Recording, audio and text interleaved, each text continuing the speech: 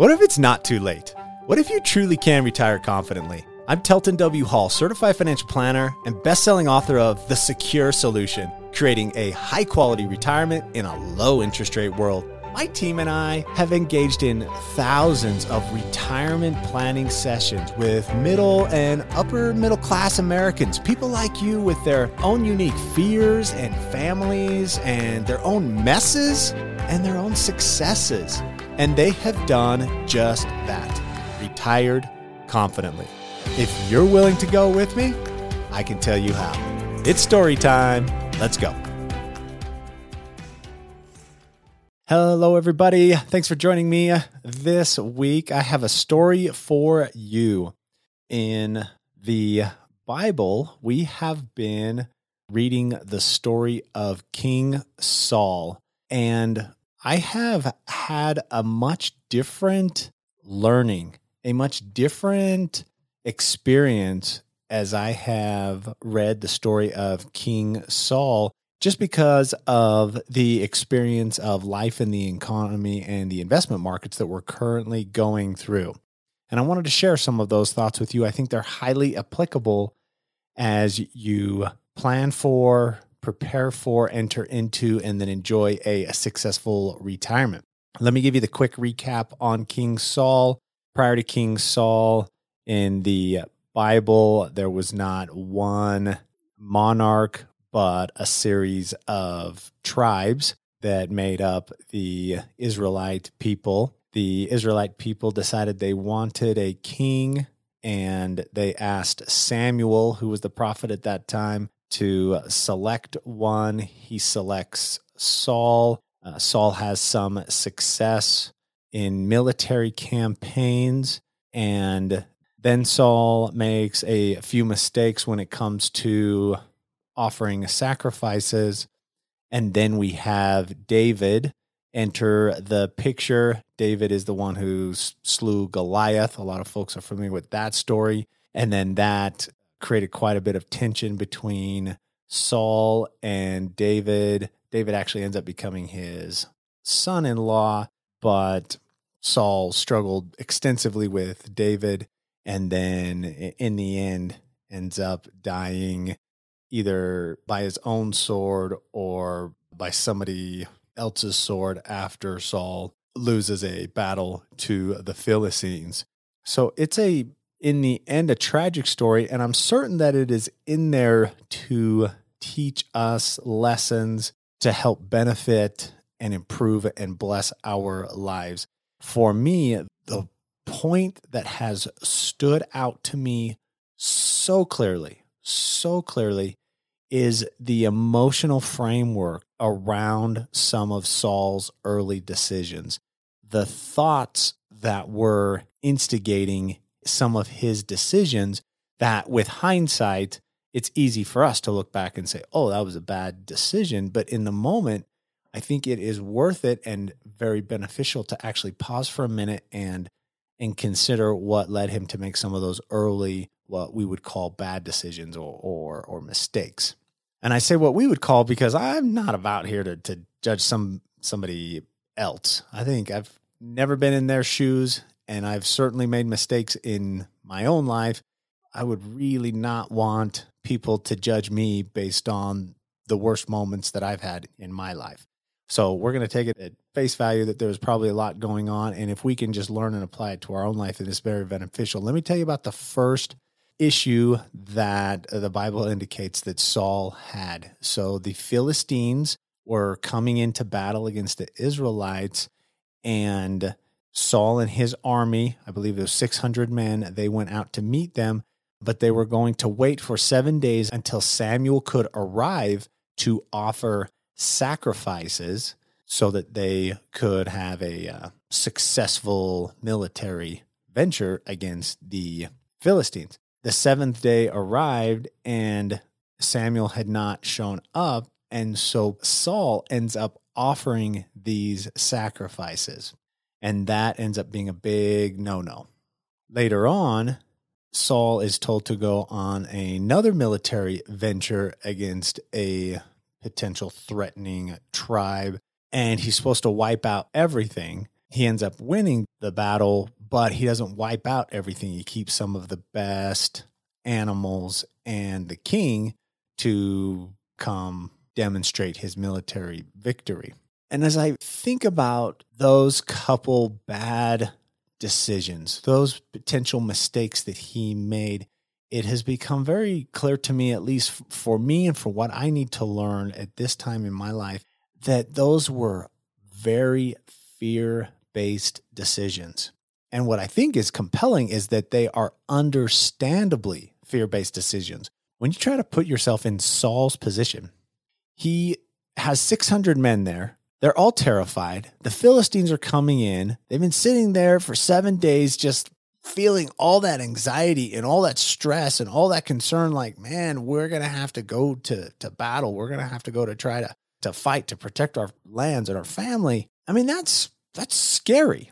And I'm certain that they were expressing, or at least Saul was picking up on all of that fear. And so when Samuel does not show up, I think it's understandable that Saul would potentially experience tremendous fear. He would be thinking thoughts like, you are kidding me. These guys are going to take off.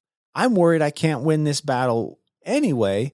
And if these people get scared, if my warriors are scared and they start leaving because we didn't offer the sacrifice and go to war, then my chances are even further diminished of winning this battle. And I think it's very understandable. And I think it's pretty compelling to say, geez, we would all be having a lot of fear if we were standing in Saul's shoes at that time. And that fear was the driver in that decision. The next time around, when he's supposed to go in and wipe everything out, and instead he keeps the king and some of the best animals so that he could offer sacrifices. When you think about that in a historical context, that is a demonstration of his success. To parade around the other king, to show off that we beat these guys, that is one way to boast about your success. To be able to offer sacrifices, part of those were offered as sacrifices, but then also part of those end up being eaten. It creates a big feast. It creates a big celebration for this success. And as I tried to learn from this story and over the past couple of weeks, it just feels to me like there's this underlying sense that Saul is worried about his legitimacy. And he is determined to find a way to demonstrate his prowess, his legitimacy, his productivity, and his success as the rightful king. Because you got to remember, he's the first one here. Before that, there were no kings. Everybody had their own judges inside of tribes, but there was not one consolidated monarchy. And it just feels to me like there's still this underlying fear. There's this underlying concern of, I need to demonstrate that I can do this, that I am the rightful king. And it's understandable. You think about when Saul initially is told by Samuel, hey, you're going to be king. Saul says, what, me? Like, I'm from the tribe of Benjamin. We're a small nobody tribe. In fact, later on, the Benjaminite tribe is going to disappear. They're just going to be assumed by the tribe of Judah, which is much larger. So Saul's answer is like, I'm kind of a nobody. Are you sure it's going to be me? And although we might take that as humility, I think that it's showing up later as fear of, the people are going to reject me unless I prove something to them here. And I don't really fault Saul for that. Later on, he goes a little crazy. He's throwing spears at a lot of people that he shouldn't be and making some bad decisions. And I don't necessarily relate closely to some of those decisions, but having fear kind of want to drive the bus while I'm on it, I can relate to that. In fact, it reminds me, this is a fun story about one of my kids. Years ago, we watched I think it's called Wreck-It Ralph. And they're inside of arcade games, but they can go between the wires and get in each other's video games at night. And so Wreck-It Ralph is a big guy that wrecks stuff. That's his job. He's a demolition guy. and he gets in this game that's a race car game, and he becomes friends with this girl that likes to drive race cars. She drives really fast. She's really good, but for whatever reason, she's kind of been excluded from the normal races that happen inside of this arcade game. And at one point, he's telling her, you can't race. Like, I don't want you to race. The little girl's name, it's like Vanellope Sweet, something along those lines. So he's like, Vanellope, you can't do this. And then he takes his big hammer that he used for destruction of stuff over in his game, and he smashes her car. And one of my kids at that moment turned to me and said, Ralph's making decisions out of fear. What a powerful, powerful moment from whatever, a 7 or a 9-year-old, to point out that he's not a bad person. He's not a less intelligent person. He's just really, really scared that she is going to go get hurt if she keeps racing. He's making decisions out of fear. And so I see that same undertone so pronounced throughout the story of Saul. And I wanted to bring it up to you. I think there are a ton of ways that it's applicable. I think there are 2 very, very strong ways that this is applicable to retirement planning. Is the first off is that people make very bad decisions with their investment portfolios when they're making decisions out of fear. It's very appropriate to be decisive when you're coming from well thought out, strategized decisions.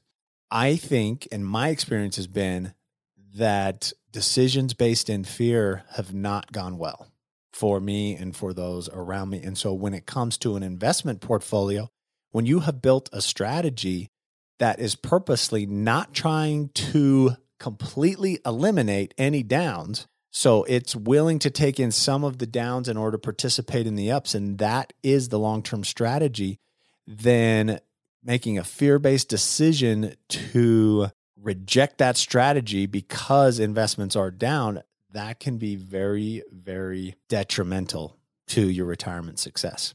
Keep that in mind. I think it's very, very powerful to say, I'm making a conscious decision right now to not make a fear-based decision. The second way that I see this play out, and it's just as big of a deal, in some cases a bigger deal than making a bad investment decision that's based in fear, is that the fear of the future, the fear of maybe not retiring, actually keeps people from doing the planning. It's a fear-based decision to not sit down and say, let me get absolute clarity on what I have now, what my goals are, and am I on track for those goals? Or am I behind, or am I ahead towards those goals?